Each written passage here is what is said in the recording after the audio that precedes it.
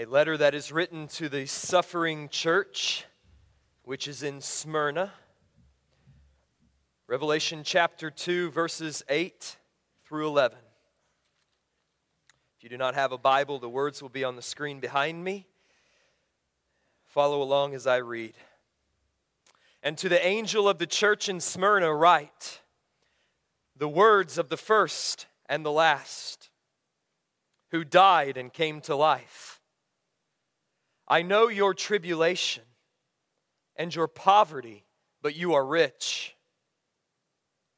And the slander of those who say that they are Jews, but are not, but are a synagogue of Satan. Do not fear what you are about to suffer. Behold, the devil is about to throw some of you into prison that you may be tested. And for 10 days you will have tribulation. Be faithful unto death, and I will give you the crown of life. He who has an ear, let him hear what the Spirit says to the churches. The one who conquers will not be hurt by the second death. There's a danger of distance in this text. What I mean is this. We are so far removed, many of us, from the kind of suffering that this text describes, that if we are not careful, we will relegate it to a place of irrelevance as if it were only applicable to those believers living long ago or far away. We may be lulled into thinking that this text only has relevance for those Christians in Pakistan or Iran or North Korea or Nigeria or Syria. Those places where believers live every day under the constant threat of persecution and death.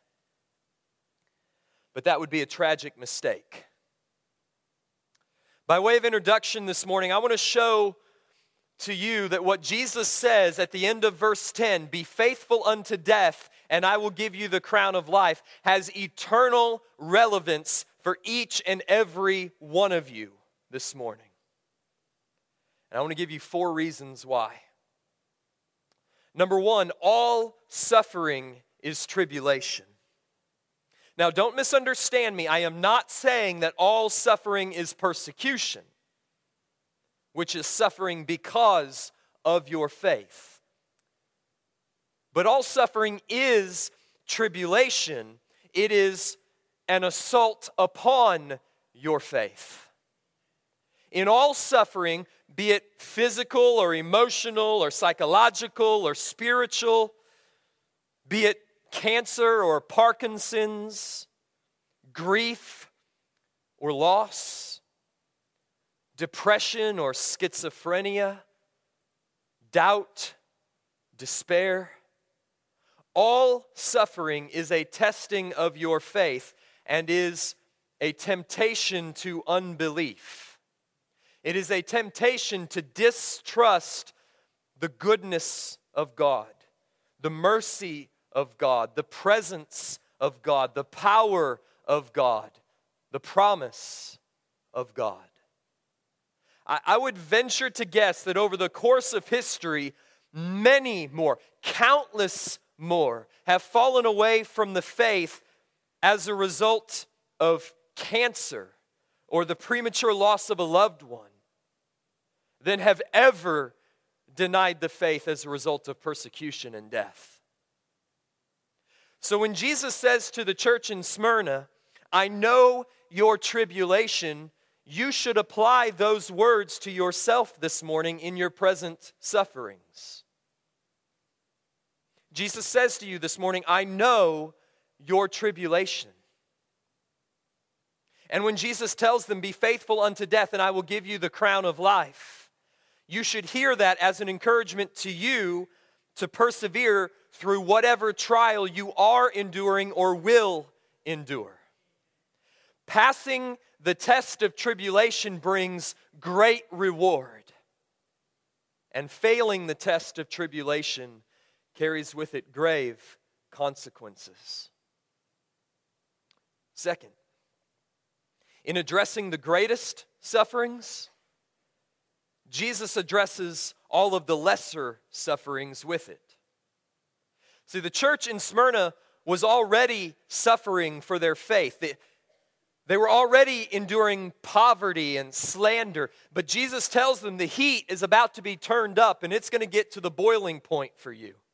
Some of you will be thrown into prison and some of you are going to die. This is horrendous sufferings. Now, I'm not suggesting that the tribulation which most of us have endured or are enduring or will endure is on a par with that. But in speaking to those who are suffering the greatest, he speaks to those who are enduring any lesser degrees of suffering.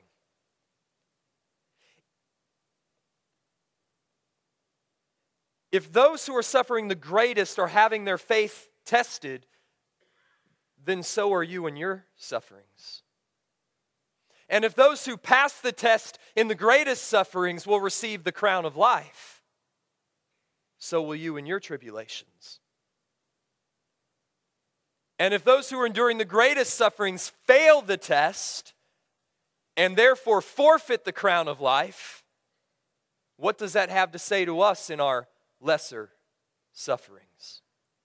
So in addressing the greatest of sufferings, which is the authorities of the state coming into the worship gathering of the church, carting many of them off to prison and putting many of them through tortures and death, and he says to them, be faithful unto death and I will give you the crown of life. What does he say to you in your illness and in your job loss and in your tragedy and grief? Third, your suffering may actually be persecution. I remind you of Job, for whom the death of his children, the catastrophic collapse of his finances, and debilitating physical illness were all the result of satanic attack because of his faith. Job chapter 1, Satan comes into the presence of God and says, Job only worships you because you give him good things. You let me take away every one of those good things and he will curse you to your face. And God gives him rain to do it. It's persecution. Job is suffering because he's a believer. Or what about the woman in Luke 13? The one that Jesus calls a daughter of Abraham, whose back had been so crippled by Satan, he says, for 18 years. So who's to say that your tribulation isn't a similar demonic attack upon your faith? If it happened to Job and it happened to this woman, why not you?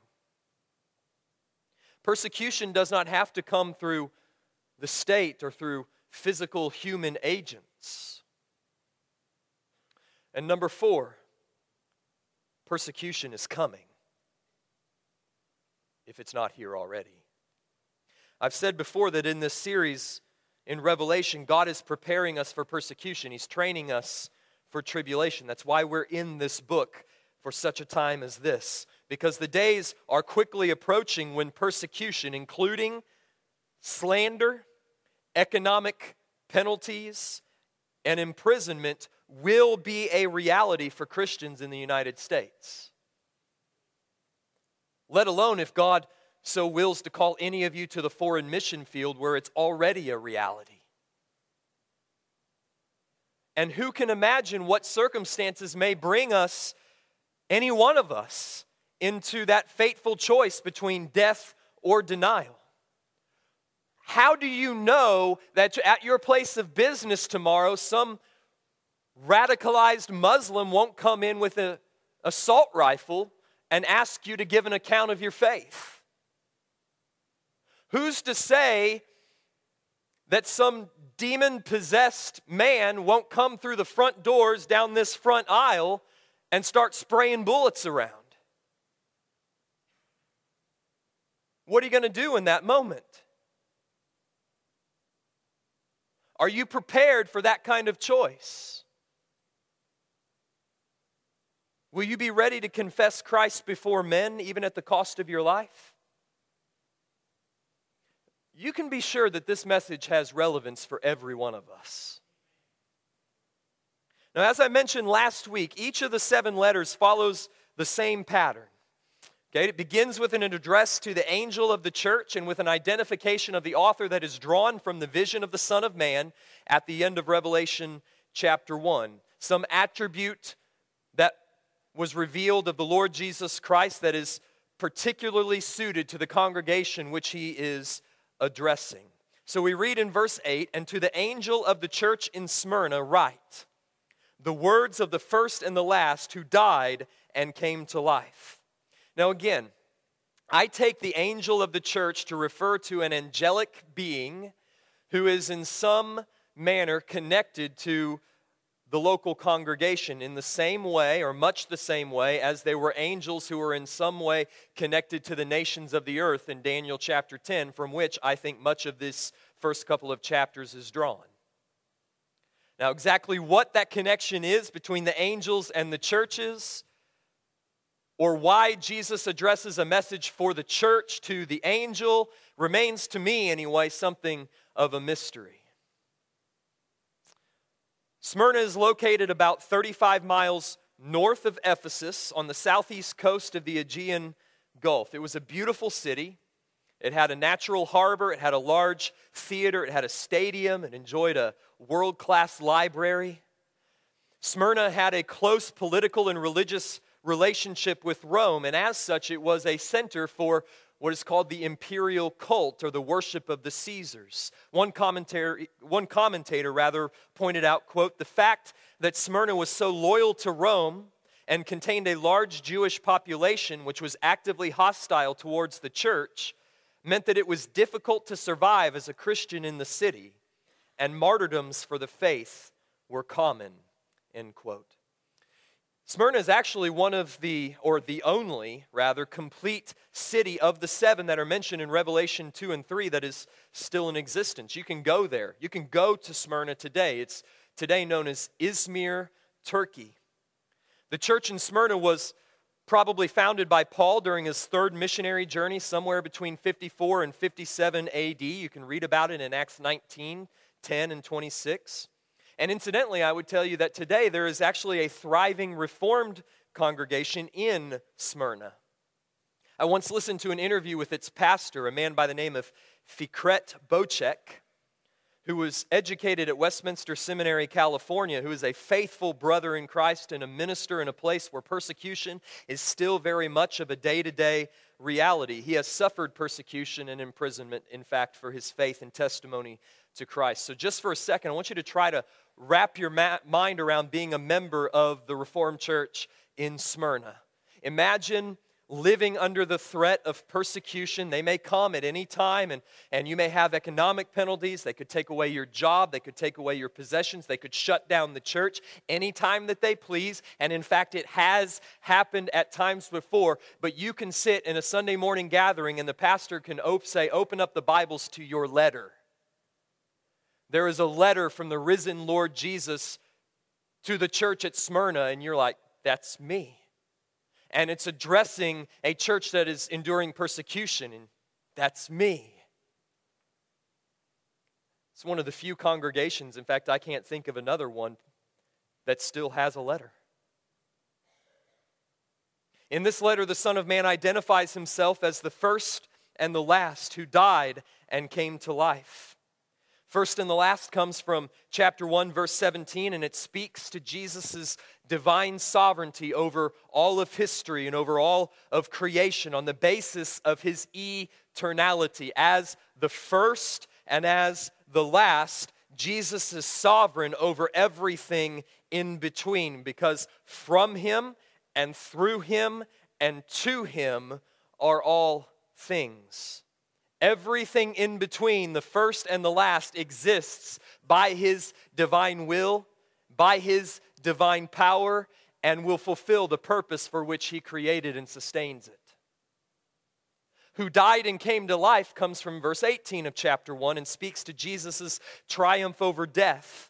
And those two attributes, his divine sovereignty and his resurrection power, are the very attributes that the saints in Smyrna need to be reminded of as they endure increasingly violent persecution. So Jesus reminds them, I am Lord over all of history and over all of creation, and therefore nothing can befall you which does not happen by my sovereign will for your good and for my glory. The Jews who slander you and the Romans who imprison and kill you, they cannot go 1 inch further than I have sovereignly ordained from the foundations of the world. The very hairs of your head are numbered. They need a vision of his divine sovereignty. In our suffering, we are not pawns in the hands of evil men, nor are we victims of a cold and impersonal fate or circumstance. Your sufferings don't just happen. They are purposeful, and they are for your good. We are not pawns in the hands of evil men. We are saints in the hands of a loving and sovereign Savior. In a few verses, Jesus will tell the church in Smyrna that some of them will soon be killed for their faith, and he will promise to them the crown of life, which is a promise that he can only make if he has first triumphed over death and is alive forevermore, which is why he reminds them that I was dead and I am alive. He's going to promise them the crown of life, which is resurrection and everlasting joy if they remain faithful unto death. And who else but the one who has already triumphed over the grave and now holds in his hands the keys of death and hell can promise such a thing? So don't skip too quickly past verse 8 this morning. The identification of Jesus here in verse 8 is for you. In whatever tribulation, whatever sufferings you find yourself this morning, you need to hear the words from him who is the first and the last, who was dead but has come to life. These are his words for you. And you need to hear from him 3 truths in particular, so that you will not fear what you are about to suffer. Truth number 1, you need to hear that Jesus knows your tribulation. This is precisely what he tells the suffering church in Smyrna. I know your tribulation and your poverty, but you are rich. And the slander of those who say they are Jews and are not, but are a synagogue of Satan. Verse 9 is a rich verse. It's full of glorious truths. And I want to spend just a moment, I want to try and mine it for some of the treasures that it contains. First, I want you to notice that their tribulation took the form of poverty. Now, this is not the usual Greek word for being poor, for belonging to the lower economic strata of society. The word that Jesus uses here is a word that is descriptive of severe deprivation. It's used, in fact, by Paul in 2 Corinthians chapter 8 and verse 2 to refer to the extreme poverty of the Macedonian churches. Some have surmised that this poverty was due to the fact that in the early church, many of the Christians were drawn from the lower socioeconomic classes. Paul tells us as much. Not many wealthy, not many noble, not many great has God called into his kingdom. But that's not what's going on here. The context demands that this is a poverty that was the direct result of persecution. In other words, these are not just poor Christians. These Christians are poor precisely because they are Christians. People refuse to hire them. They refuse to trade with them. They refuse to do business with them because of their devotion and commitment to Christ. And I think that this is one instance of what is graphically portrayed later in Revelation 13:17, when it says that no one can buy or sell unless he has the mark, that is the name of the beast and the number of its name. That's what's going on in Smyrna. Their enduring extreme poverty because they can't buy or sell, because they won't bow the knee to the beast and burn incense to Caesar. The saints in Smyrna refused to participate in that imperial cult, which was a test of civic loyalty and of loyalty to Rome. They refused to bow down before the image of Caesar and to confess that Caesar is Lord. And therefore they were social outcasts with whom no responsible businessman in Smyrna wanted to associate. But though they were materially poor, destitute even, they were spiritually rich. And here is a lesson that I think that we need to take to heart. According to Jesus, it is far better to be rich in faith than rich in finances. Only one currency yields eternal gains, and it is not money. So these are the words of Jesus. He tells them, I know your poverty, but you are rich. And those words blow the heresy of the prosperity gospel just right out of the water. I want you to notice that Jesus is entirely pleased with this church. In fact, this is one of only 2 churches in the book of Revelation to whom Jesus gives no rebuke. There is no condemnation. The other is the church at Philadelphia. He has only good and encouraging things to say of this church. Jesus simply says that they are rich, though they have nothing. Now you compare that with what he's going to say to the church at Laodicea at the end of chapter 3, who possessed great material wealth, but in the eyes of Jesus were wretched and pitiable and poor and blind and naked. So the church in Smyrna was rich even though they had nothing. And the church in Laodicea was poor even though they had everything. You beginning to see Jesus' view of economics? Then note that Jesus takes pleasure in this poverty-stricken church, yet makes no promise to prosper them financially. Rather, what is he going to promise them? Everlasting life. See, wealth is no sign of God's pleasure and blessing. And poverty is no sign of his displeasure or curse. So take this to heart. By God's sovereign providence, God may bless you with poverty, which turns a prevailing notion of the way that God blesses his people on its head. By God's sovereign providence, in accordance with the persecution that I think is just on the horizon for churches that won't throw this under the bus, like in the realm of same-sex marriage, it may be God's will that you become, that I become, that we become financially destitute. And that will be a sign of his pleasure in you. Poverty is real tribulation, and it is for the testing of your faith.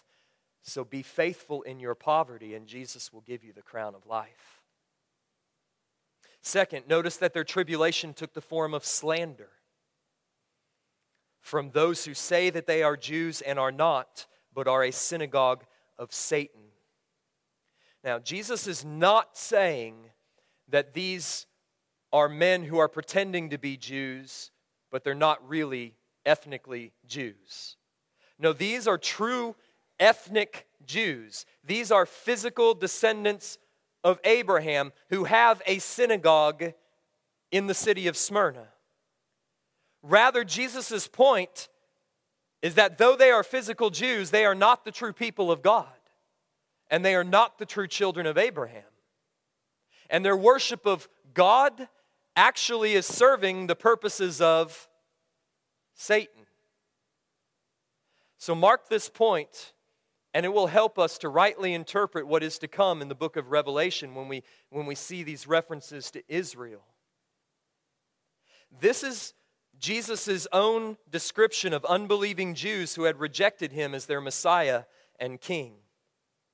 This is how God views them.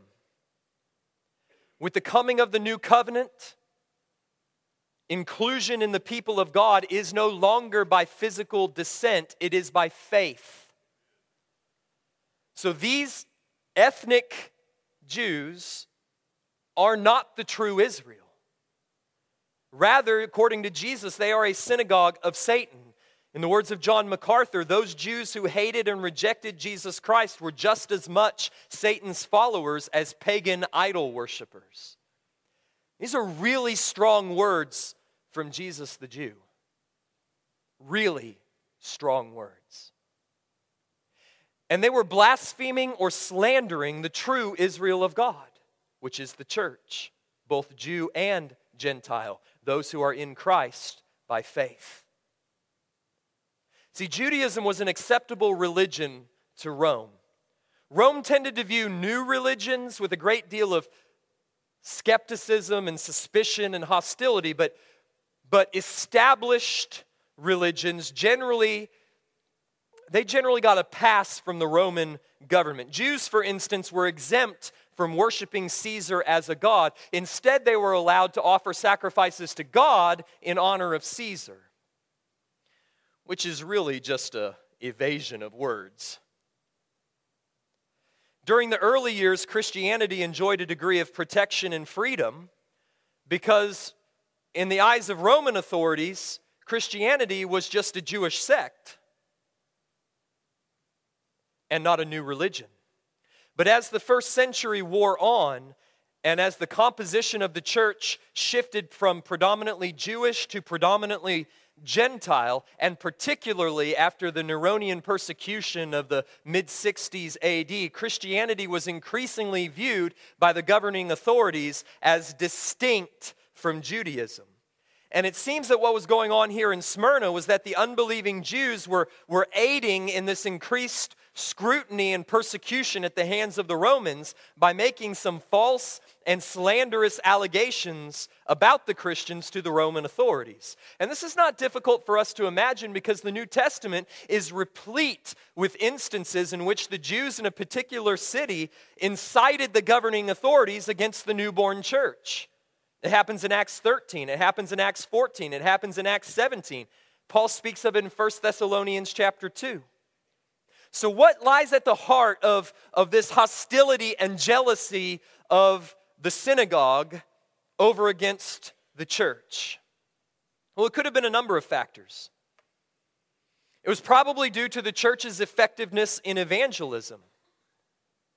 It could have been due to the fact that a number of Jews from the synagogue were converted and were now following Christ. It could have been that the Jews felt that the Christians had in some manner stolen their history and their identity and their scriptures. For the New Testament teaches that the church, the believers in Jesus, both Jew and Gentile, are the true Israel, the true people of God, the true children of Abraham, and the true heirs of the promise made to Abraham.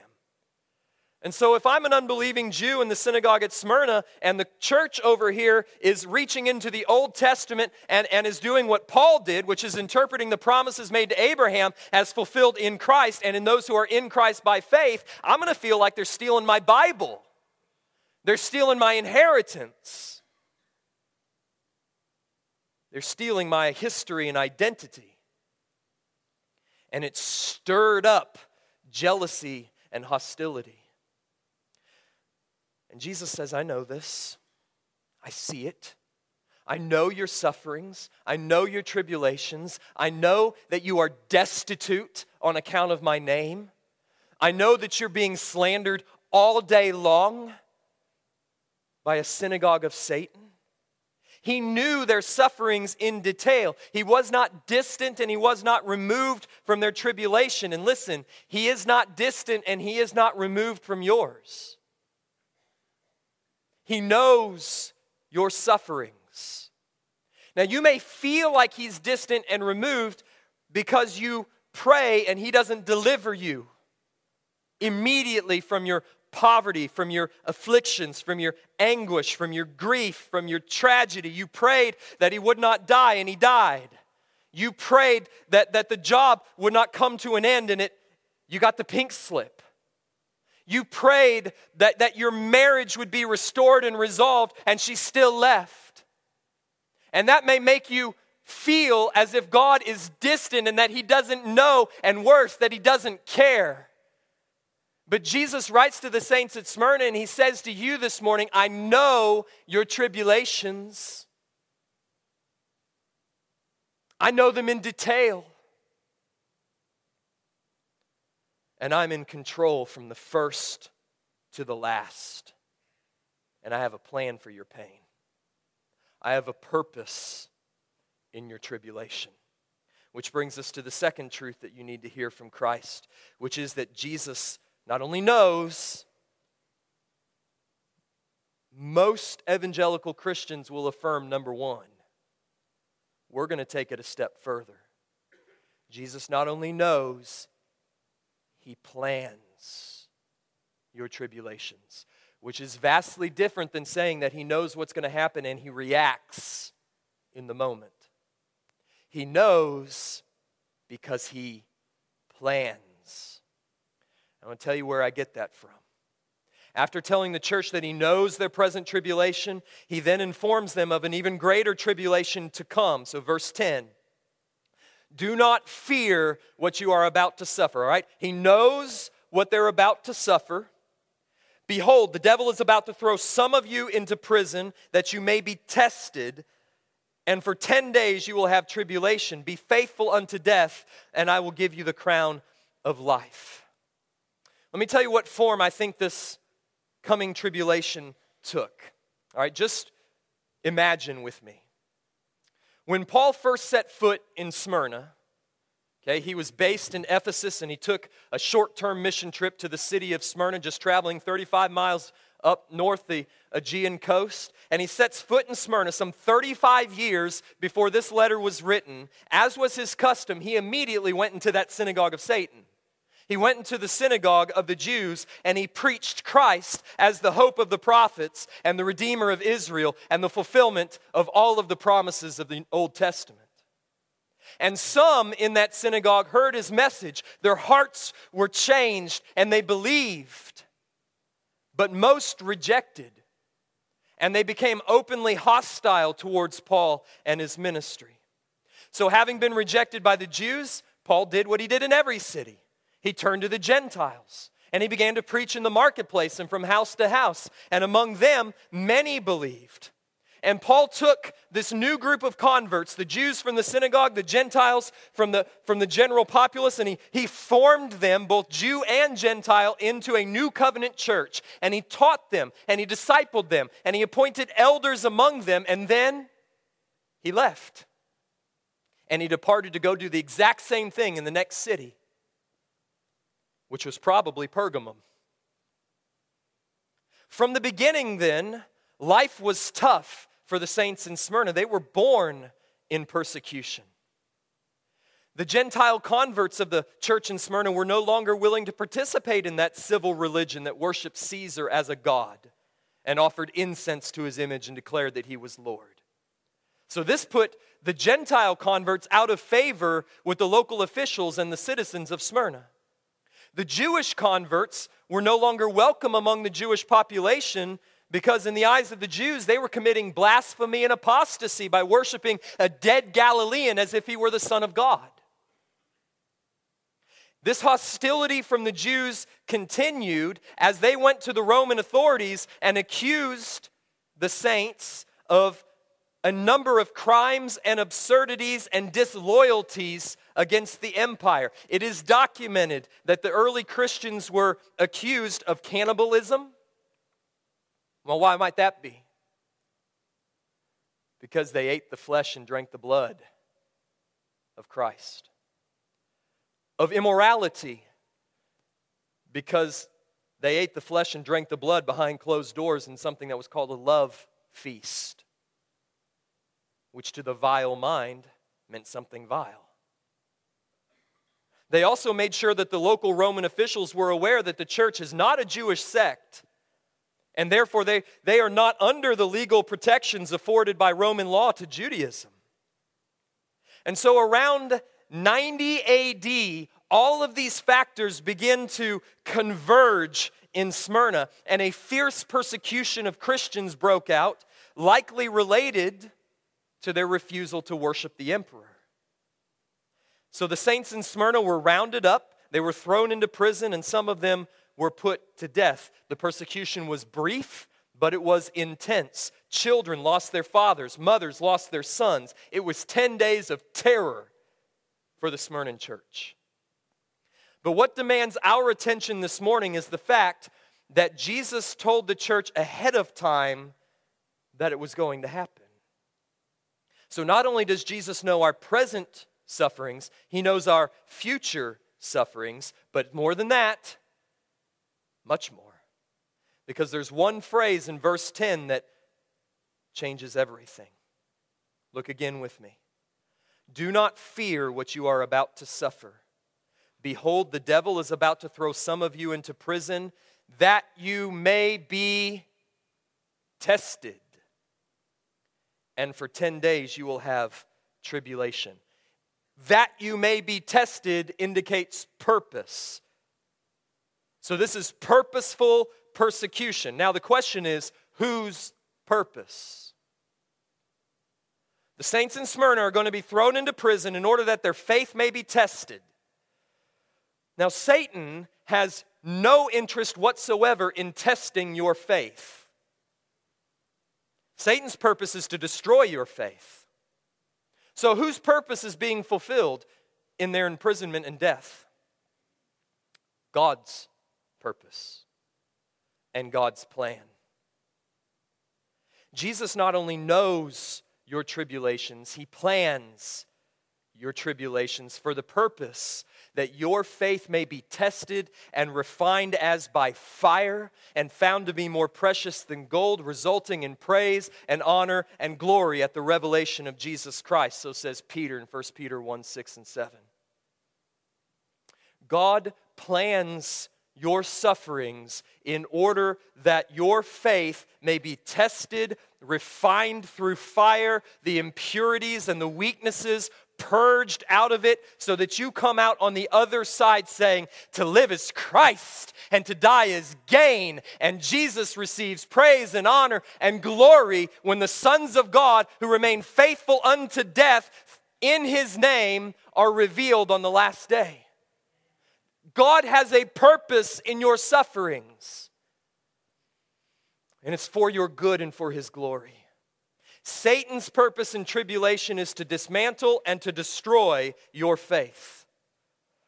God's purpose is to test and refine your faith, and God's purpose will prevail. This is stunning sovereignty for those who are willing to accept it, and it is comforting for every saint who suffers. Even satanic oppression in the form of imprisonment and death, that's what was going on in Smyrna, is planned and providentially governed by God for the fulfillment of his good purpose. Therefore, arguing from the greater to the lesser, so is cancer. So is depression. So is your unhappiness in your current job. So is your loss of your job. So is the eradication of your savings in a crash of the stock market. So is the struggles that are occurring in your marriage. So is the breakdown of your marriage. And every other tribulation you face is planned and providentially governed for your good and for his glory, or else the promise of Romans 8:28 means nothing. That God causes all things to work together for good to those who love him and are called according to his purpose. Jesus knows your tribulation. He plans your tribulation for your good, for his glory, that his supreme worth will shine as the stars of the heavens as you stand firm in faith and refuse to give in to the temptation of unbelief, which says that God is not present, that he is not good, that he is not loving, that he does not care, and that he is an insufficient reward to to outweigh all of my present sufferings. Your tribulation is at the same time a test and a temptation. And you ought to view it that way. Finally, third and final truth you need to hear from Christ is that eternal life belongs only to those who conquer tribulation. This is abundantly clear from the end of Jesus' message to the suffering saints of Smyrna. Be faithful unto death, and I will give you the crown of life. He who has an ear, let him hear what the Spirit says to the churches. The one who conquers will not be hurt by the second death. Who will receive the crown of life? Only those who are faithful unto death. Who will not be hurt by the second death? Only those who conquer. And I think what Jesus is doing is making a reference to what we will read in the future in Revelation 20, verses 4 to 6. Should be behind me. Then I saw thrones, and seated on them were those to whom the authority to judge was committed. Also I saw the souls of those who had been beheaded for the testimony of Jesus and for the word of God, and those who had not worshipped the beast or its image, and had not received the mark on their foreheads or on their hands. They came to life and reigned with Christ for 1,000 years. The rest of the dead did not come to life until the 1,000 years were ended. This is the first resurrection. Blessed and holy is the one who shares in the first resurrection. Over such, catch this, the second death has no power, which is the same promise Jesus makes to Smyrna. But they will be priests of God and of Christ, and they will reign with him for 1,000 years. So watch very closely. I take the crown of life that Jesus promises to be equivalent to coming to life and reigning with Christ for 1,000 years, which I believe is the time between his first coming and second coming. Crown equates to reigning. Life equates to resurrection. Who therefore receives the crown of life? According to Jesus, it's those who are faithful unto death in the imprisonment and the persecution that's coming. According to Revelation chapter 20, it's those who are faithful unto death, those who are beheaded or martyred because of the testimony of Jesus and the Word of God. But note this, at the end of Revelation 24, it's not only the martyrs and those who lost their heads who are granted the crown of life. It is all those who resist the beast and refuse his mark who come to life and reign with Christ. Therefore, I take this to mean that everyone who overcomes in the tribulation, who overcomes, who conquers in the face of persecution, imprisonment, cancer, disease, poverty, job loss, temptations and seductions of the prostitute, slander and false accusations by those who say they are Jews and are not, grief and loss and pain, and every tribulation of this age that inheres within it a testing of your faith and a temptation to unbelief. Those who conquer through those tribulations, when they die, they come to life to reign with Christ. Everyone who remains faithful unto death has a share in the first resurrection, which is the resurrection of your spirit at death. Head gets lopped off, you wake up in heaven. And you await the second resurrection when your body will be raised, soul and body united, and you enter soul and body into the new heavens and the new earth. And over such as conquer the tribulation and overcome the trials, the second death has no power. What's the second death? Well, according to Revelation 20:14, it is judgment, hell, and the lake of fire. So the word of the risen and exalted Christ to you this morning, First Baptist Nix, is this: do not fear what you are about to suffer. Whether the suffering is imprisonment and death, or the loss of your job and foreclosure, in this world you will have tribulations, says Jesus to every one of his followers in John 16:33. Through many tribulations we must enter the kingdom of God, said Paul to the Galatian churches in Acts 14:22. Don't be disturbed by the afflictions that have come upon you, but know that we have been destined for this, said Paul to the Thessalonian church in 1 Thessalonians 3:3. So I say to you, do not fear what you will be about to suffer. Why? Because Jesus knows your tribulation. Indeed, Jesus has planned your tribulation in order that your faith may be tested and refined and found more precious than gold. So do not fear what you are about to suffer. Believe, rest in your sovereign Savior. Believe that His promise is true. Believe that He works all things together for good to those who love Him and are called according to His purpose. Believe that these light and momentary afflictions are producing for us an eternal weight of glory far beyond all comparison. Believe that to live is Christ and to die, no matter how that death comes, is gain. Believe that every ounce of pain that by the providential and sovereign will of God is placed into your life, physical, emotional, psychological, spiritual, every ounce of pain and every suffering that you experience will be repaid 1,000-fold at the resurrection of the just. Do not fear what you are about to suffer. Be faithful unto death. Believe and keep believing to the very end, and you will receive the crown of life, and over you the second death will have no power.